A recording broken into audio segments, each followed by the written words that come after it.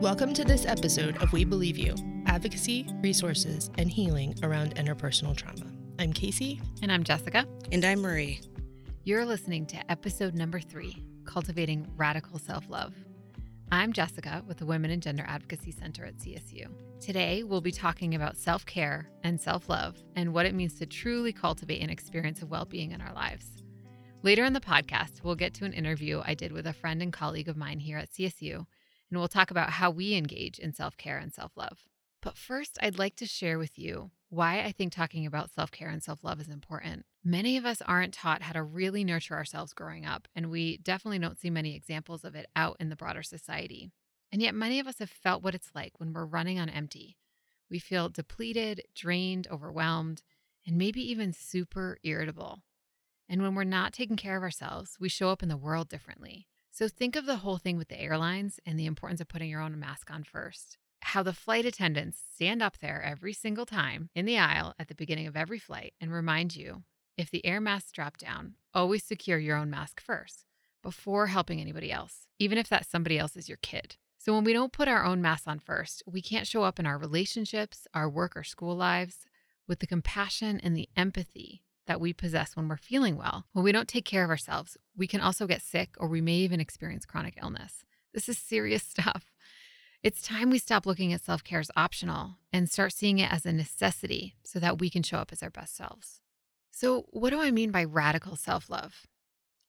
Learning to fully love yourself is not an easy task, particularly for survivors of interpersonal violence. When the world has sent you the message that your voice doesn't matter, that what you want doesn't matter, or that who you are is somehow less than, it's really hard to take a stand for yourself and declare that you're worthy of feeling good and healthy. When you experience interpersonal trauma, your personal power and control is taken away from you. But what you can do is to try your best to take care of yourself in the aftermath. So when you take a stand for yourself by nurturing and loving yourself in all the ways that you need to thrive as a human being on this planet, your self-love becomes an act of radical resistance in the face of a world that has told you that you don't deserve love and respect. A huge part of self-love is about bringing awareness to the fact that you get to decide how much love you give to yourself. It's about noticing that self-love is something you do have control over, when so much of life can feel out of your control. Audre Lorde is a Black lesbian feminist writer and poet. She's an activist and has used her voice to fight for liberation from oppression on the basis of race, class, gender, and sexuality. In one of her most famous quotes, she says, "Caring for myself is not self-indulgence, it's self-preservation. And that is an act of political warfare." This quote presents this idea of self-love as a radical act, a direct response to systems of oppression and a declaration of one's own worthiness and power, despite what identities they may hold and what society has told them about their value. Sometimes after surviving interpersonal violence, it can feel like the voice of your abuser is all that you hear. It's a voice that tells you are powerless, that you're not enough, you're unworthy of respect and love. But here's the thing, that voice is not the truth. It's totally a lie, which is why we call it violence. Interpersonal violence includes psychological manipulation and emotional abuse, which can leave you believing that there's something wrong with you or that you're a terrible person, but none of which are true.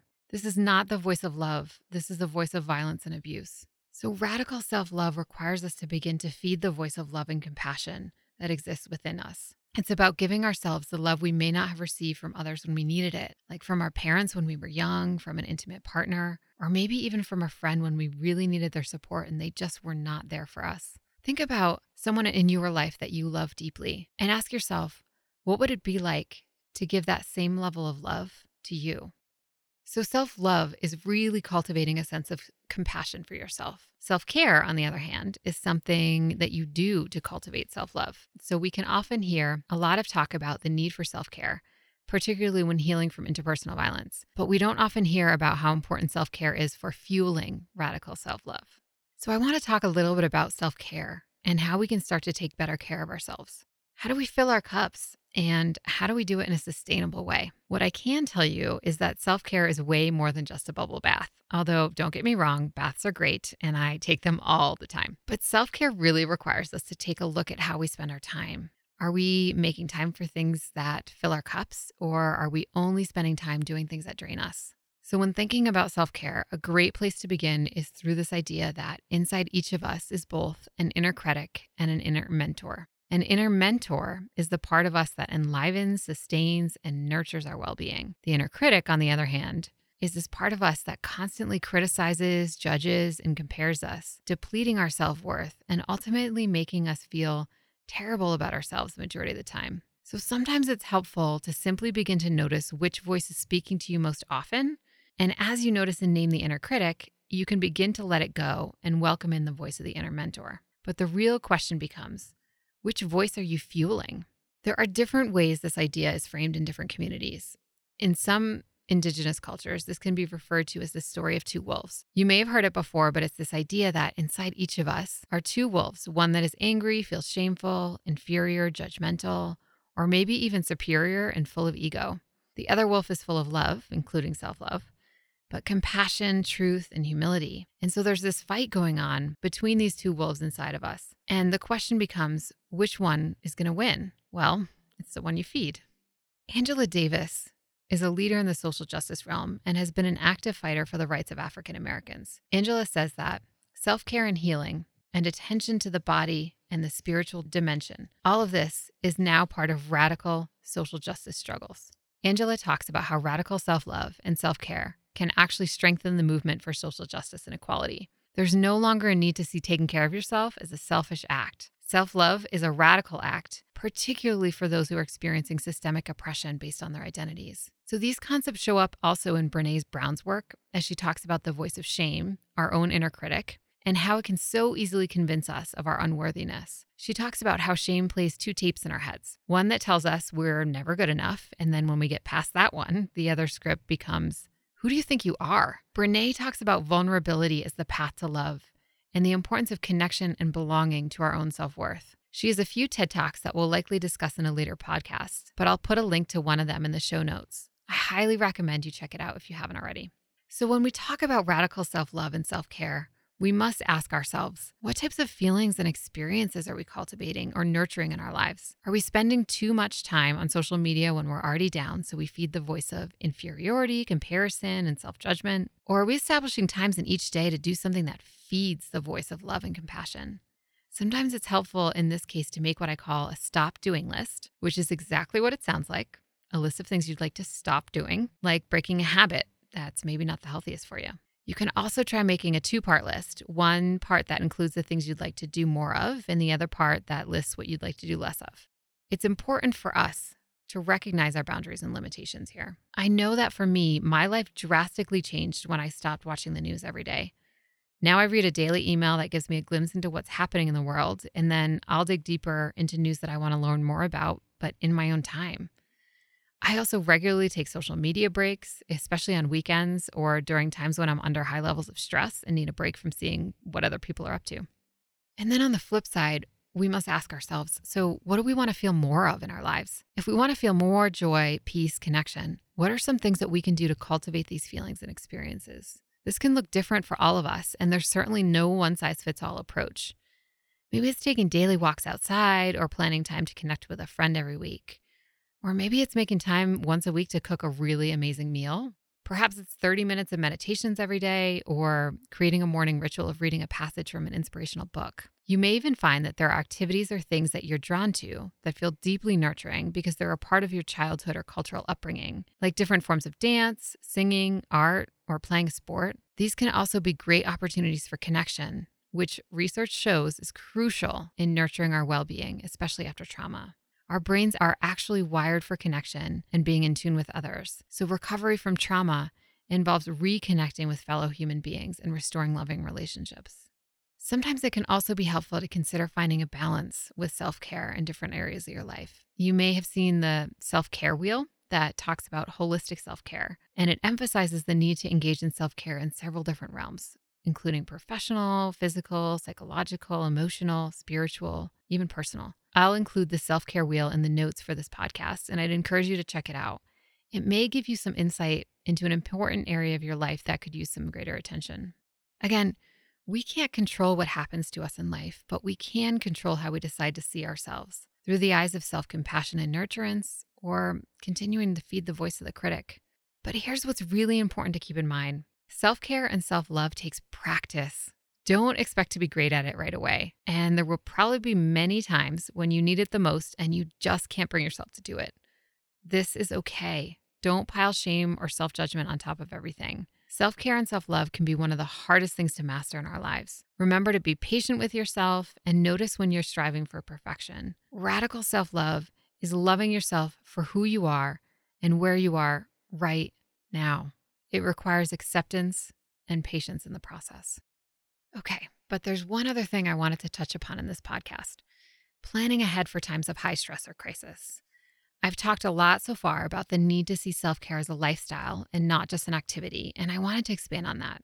So I do quite a bit of yoga, and I have this one yoga teacher who always says that it's not necessary to practice yoga every day, but when life gets tough, you better bet you've been practicing every day. And I love this because it's a great reminder. When we're taking good care of ourselves every day, crises become that much more manageable when they do happen. Dealing with high levels of stress or crisis is so much easier when we're doing it from a grounded place and from an already full cup. So especially when working with students, I've noticed that there are times of the semester that tend to be incredibly challenging, like midterms and finals mainly. Engaging in self-care practices during these times can be so difficult, and it's helpful to plan ahead of time. Sometimes this means doing the best you can not to procrastinate and getting work done ahead of time, helping to minimize the stress when everything is due at once. Or maybe it's scheduling in an hour break on a study day to take a long walk outside or to call a friend. Reducing social media use during this time could be helpful too, and there's apps out there that can block these sites when you're needing a break from them. Again, times of high stress can be the most challenging times to implement self-care because we feel like we just need to push through and get things done.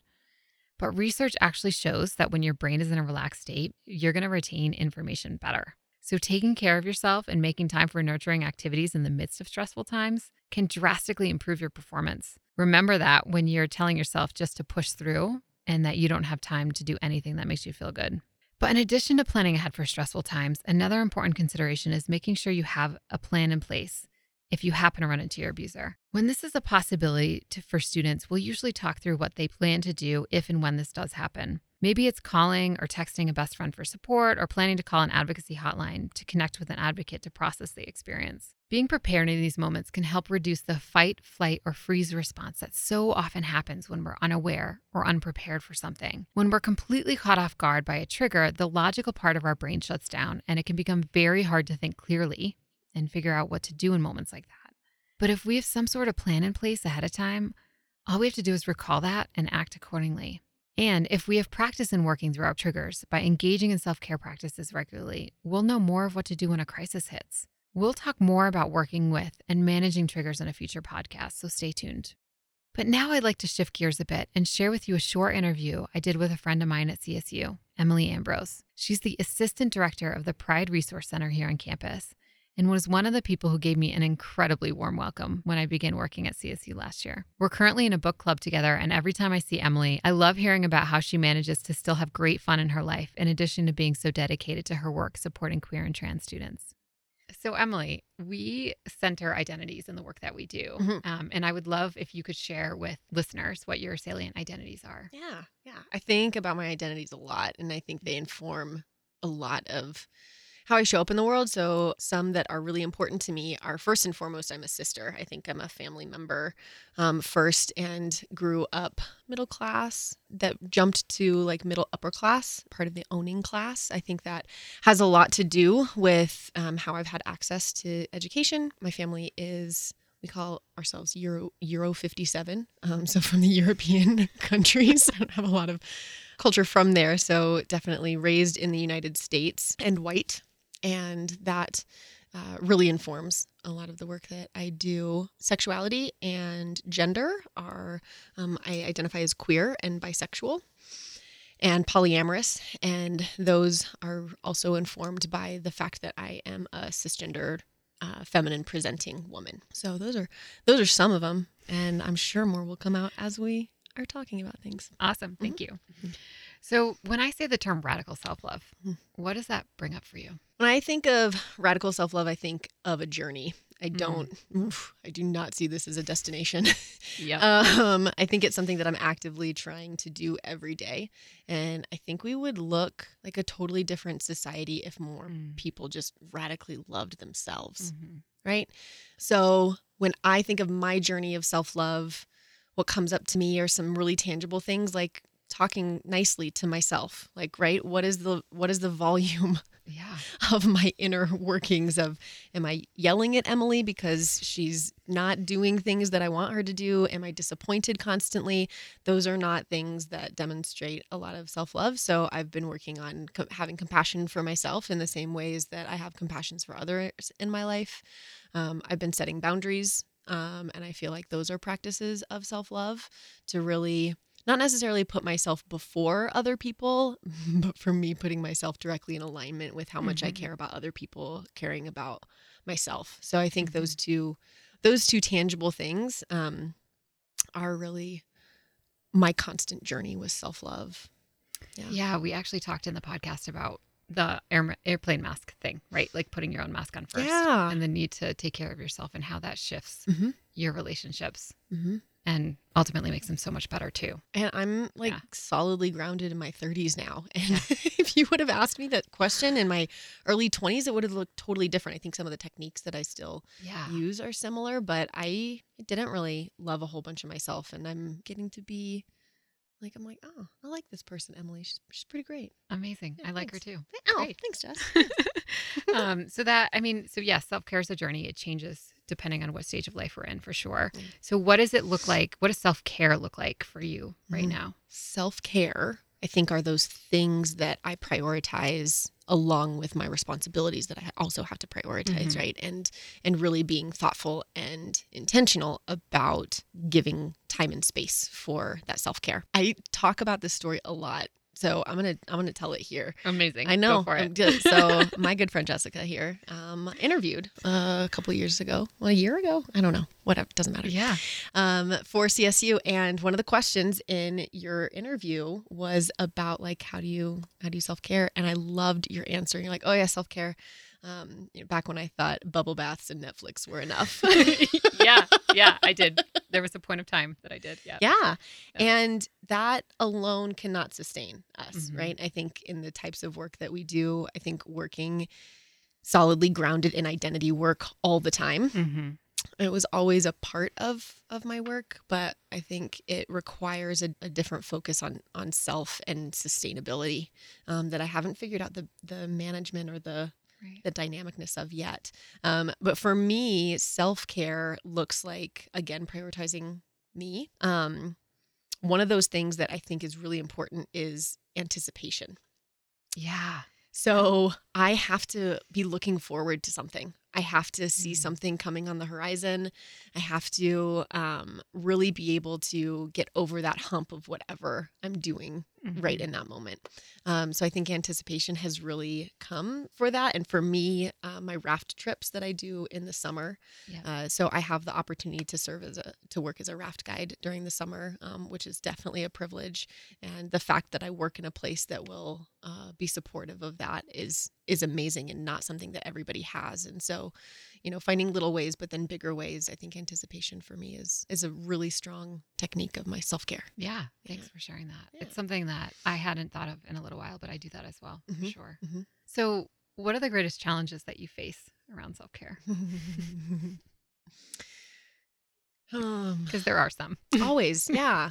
I think a lot about how we are part of a white supremacy culture, a culture that has instilled different kind of expectations that not only white people, but everybody who is in this society is like kind of forced to ascribe to. I think it's a lot of, so there's this great article that I've been thinking about a lot recently, and I will get it to you so you can like put it in the bottom of this.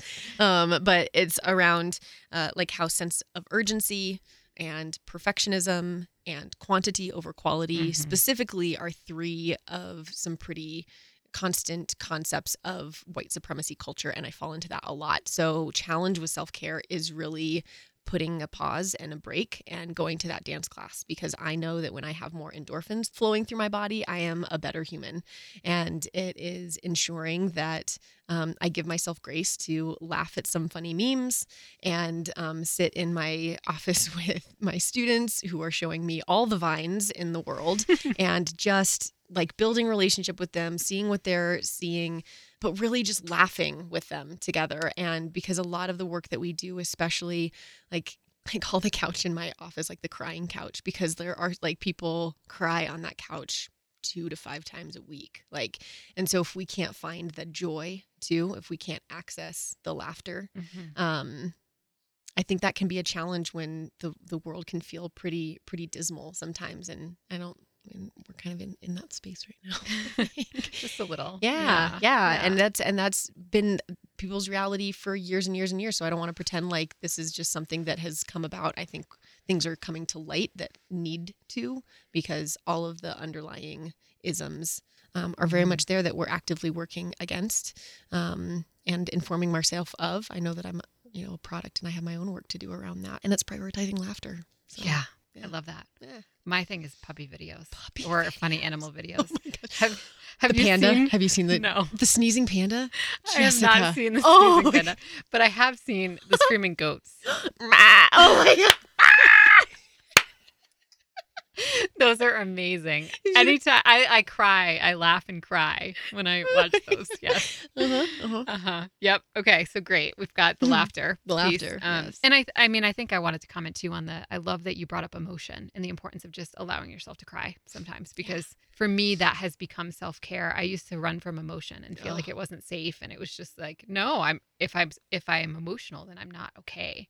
And we all experience emotions. Emotions is a part of being a human being. So yeah, good cries are great. Yeah, there's a really great poem by Oriah called The Invitation. And one of the stanzas, right, is like, I want to know if you can be with me in pain, mine or your own, and not move to fix it or fade it or push it away. So, I'm paraphrasing, but we don't know how to show up for each other in emotion either. And just be in it. And I think that's self-care too. Totally. Yeah. Absolutely. So, when you're going through a like crazy time of the semester, like maybe right now, Yeah.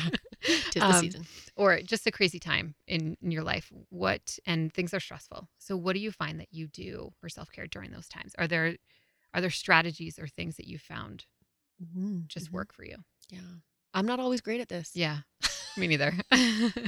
And I think that that's something that's really important to acknowledge, is that we all have our work to do in lots of different areas. And some of my work is around this. So I think it's helpful. Like, I stayed at work until 7:30 last night and just trying to get things done that the meetings throughout the day would not have allowed me to do. And, and that's not uncommon, but I think it's also figuring out how then to say, okay, now I'm going to come in at 9 when I usually come in at 8, and being again, able to have the grace and flexibility and knowing that not everybody has work environments that are amiable to do that. One of the things when it gets just bananas and bonkers is I do dance classes. So I mentioned that before. And I love to dance. I find that days are better if I do some sort of dancing or some sort of singing. I'm a big shower singer too. Jewel is my go-to, if you were wondering. Oh, of course. I love that. Beyonce is constantly flowing through our home and household as well. But the dance class I pay for ahead of time. And that is a technique, because if I don't pay for it, I will make all the choices not to go. Sure. And I know that when I go to my dance class, I take burlesque classes. They're like awesome. So talk about self-love. Like I've been learning to like love my body. It's a very like sex positive place. It's very affirming in like all of the bodiness of all of the bodies. And it's wonderful. And I pay for it ahead of time so that I'm like, well, I've already paid for this. I've got to go. And I know that I am better when I prioritize that self-care. Absolutely. So I think that's one, it's almost like forced, but I know enough about myself that like I know that I need it. So yeah, and I think that's what happens in stressful times is we know that when we can remind ourselves that like if we just do this dance class, if we just go for that walk, like we're gonna feel better afterwards. When everything in our brain is telling us like, no, you have too much to do, like don't do it. Yeah. Just go. Yeah. I love the paying for it first. Yeah, I know, right? I think another technique when I like when it's short or I don't have a lot of time. This great former student shared this piece of nugget information, and she's brilliant and I totally trust her. And she was in some bio class that the physiological parts of our brain that experience stress and gratitude and appreciation can't exist and can't like go off at the same time. So physiologically, like we cannot experience stress and gratitude at the same time. And so I will send a quick text to someone that I really love or care about, or I'll take that time to write a quick note and slide it under someone's door, or and just that act will make me feel good. And then usually, there's some kind of communication back, and then I'm like, and it's a good reminder of like, this is why I'm doing probably whatever else I'm doing, because we're all trying to make the world a better place. I love that you brought that up, because that's something that I found as well, is because it gets me out of the, oh my gosh, things are so overwhelming and crazy right now brain, and gets me into like, oh, remember why you do this, whatever work it might be doing, or why you're living this life in the way that you are. I love that. So I also just, I want to hear a little bit about like what you find in your life, because one of the things we talked about in this podcast was identifying the things that feed you in your life, that nurture you, that nurture the part of your compassionate voice in your head, right? And then identifying the things that drain you and that feed the voice of self-judgment and criticism, right? The like terrible one, right? Yeah. So like, what are some things that you find feed you or drain you? Oh, I mean, it's such a specific question to me, right? And I think about how relational I am, how much my identities inform. Sometimes, I mean, I'll be honest and say like the types of people that I want to be around or like, and I think sometimes like, so my community, like my queer community specifically, is super important to me. And they're important to me because a lot of the times like I can just trust and just show up in like all of my seediness and vulnerability and poopiness and like anger and laughter and all of that, and not worry. I don't have to explain myself. So some of the things that feed me are really being around others and it doesn't mean that we don't learn and grow together, right? It doesn't mean that we're not still pushing each other, having the tough conversations. But I think just when you find folks that it's easy to be around, that's pretty powerful. And I have this good friend who lives in my condo building. He's my neighbor. And so sometimes like we'll watch basketball and, have a drink. And so I was there last night, and he identifies as like a straight cis, very attractive white man. And I am in all of my identities, right? And I love being around him, but it's not easy to be around him. Sure. So yeah, I'm going to go on a tangent, but we end up getting into these like really deep, really necessary, really intense conversations where honestly I'm, dropping social justice knowledge, and he's either picking it up or pushing it to the side. And eventually I just go home. I do think that like hanging out with him fills me in a way, but it also drains me in a way. Right. And I think that when you can focus on what a definition of self-love and self-care and the similarities in those and the differences in those are for you, and figure out what fills you up, and then be able to identify what drains you and put up some hard boundaries around, nope, not tonight. And when you're taking really good care of yourself and you've got great boundaries, then hanging out with folks that you can find sometimes draining, like is definitely, it's easier, right? And you have the space for those folks too. But recognizing that when you're in times of high stress and you're like overwhelmed, that it's okay to be strategic and focus on being with people that you feel like you can totally be yourself with, right? That sort of thing. Awesome. Yeah. Thank you so much for being here. This is amazing. Oh my gosh. I love every opportunity that we get to connect. Yeah. Relationships and stuff. Yeah. This was super fun anyways. Thanks for having me. So that's all for this episode of We Believe You, advocacy, resources, and healing around interpersonal trauma. Please remember that the WGAC is here to provide support for all CSU students 24 hours a day, 365 days a year. To reach an advocate, you can call 970-492-4242. If you have feedback, thoughts, comments, questions, or want to be interviewed for the podcast, please email wgac@colostate.edu. That's wgac@colostate.edu. www.wjacenter.edu. For more information about advocacy and the Women and Gender Advocacy Center, go to www.wjac.colostate.edu. You can also find the WGAC on Facebook, Instagram, and YouTube. And a big thank you for Xavier Hadley for creating the music used in this podcast, and to our partnership with KCSU here at Colorado State University. For more KCSU content, go to kcsufm.com. Thank you so much for listening.